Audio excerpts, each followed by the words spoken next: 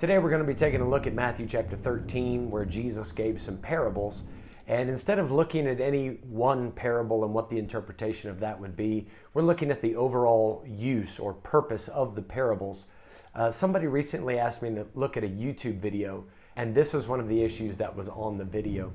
So in Matthew 13, in verse number 10, the disciples came and said unto him, Why speakest thou unto them in parables?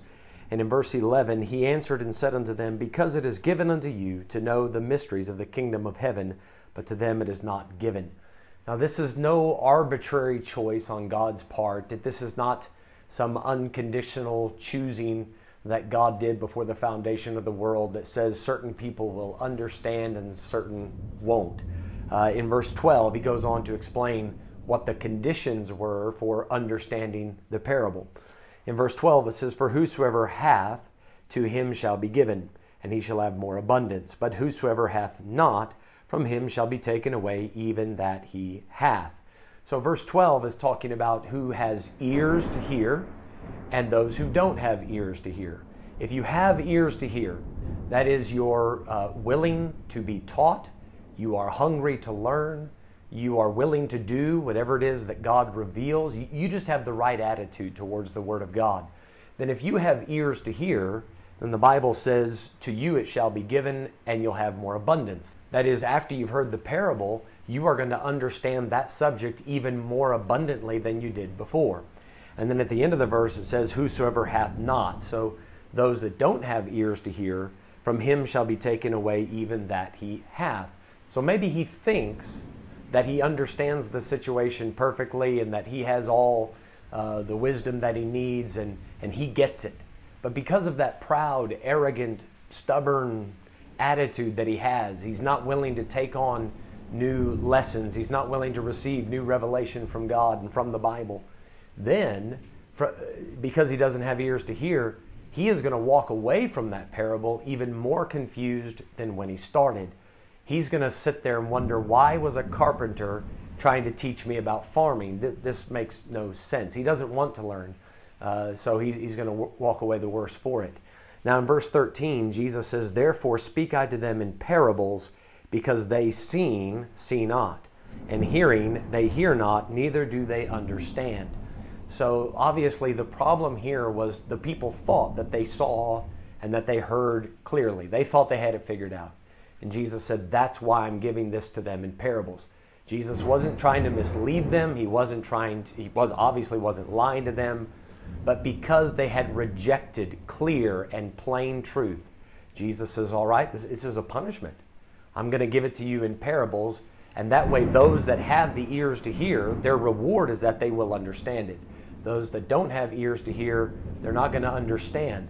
And that is not that God doesn't want them to understand. He does.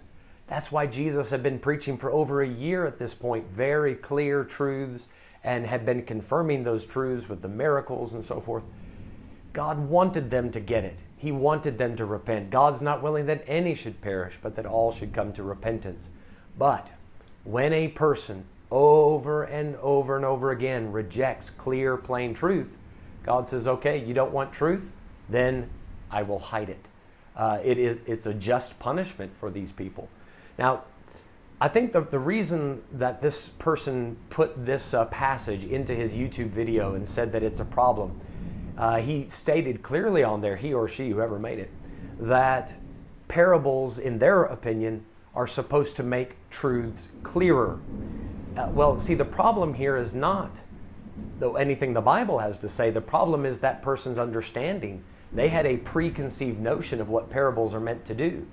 Now, as many people have said, parables are an earthly illustration of heavenly truths or a physical illustration of spiritual truths. And that is a true statement, but only for those that have ears to hear. For those that have willingly closed their eyes, closed their ears, they're dull of hearing, their heart has waxed gross, then these parables are going to act as a punishment. The truth is going to be more difficult for them to perceive. That's not God's fault. That is, it's the pride of their heart that has caused this. So I would encourage you to go and check out some other passages in the Bible about this. Ezekiel chapter 14, 1 Kings chapter 22, And take a look at 2 Thessalonians chapter 2, because there Paul talks about the Antichrist and how Satan will work through that man doing lying wonders and signs. And the Bible says that God shall send them strong delusion that they should believe a lie. And the reason God does that is because they received not the love of the truth. So you can check that out in 2 Thessalonians chapter 2, verses 9 down to 12. So I hope this has helped you better understand Matthew chapter 13 and why Jesus used parables. And if there's anything that I would really love for you to walk away from this video having, it would be a deeper sense of how important it is to have the right attitude, to fear and tremble as you approach the Word of God, and have that willingness to do whatever it is that God has revealed in His Word. If this video has helped, you can click the like button. If you'd like to follow along with our Bible Q&A vlog, you can click subscribe. Feel free to leave a Bible question in the comment section below, or visit us on our Facebook page, Bible Baptist Church of Potchefstroom. And if you live in town, we'd like to invite you to one of our services, and we hope to see you soon. May God bless, and have a great day further.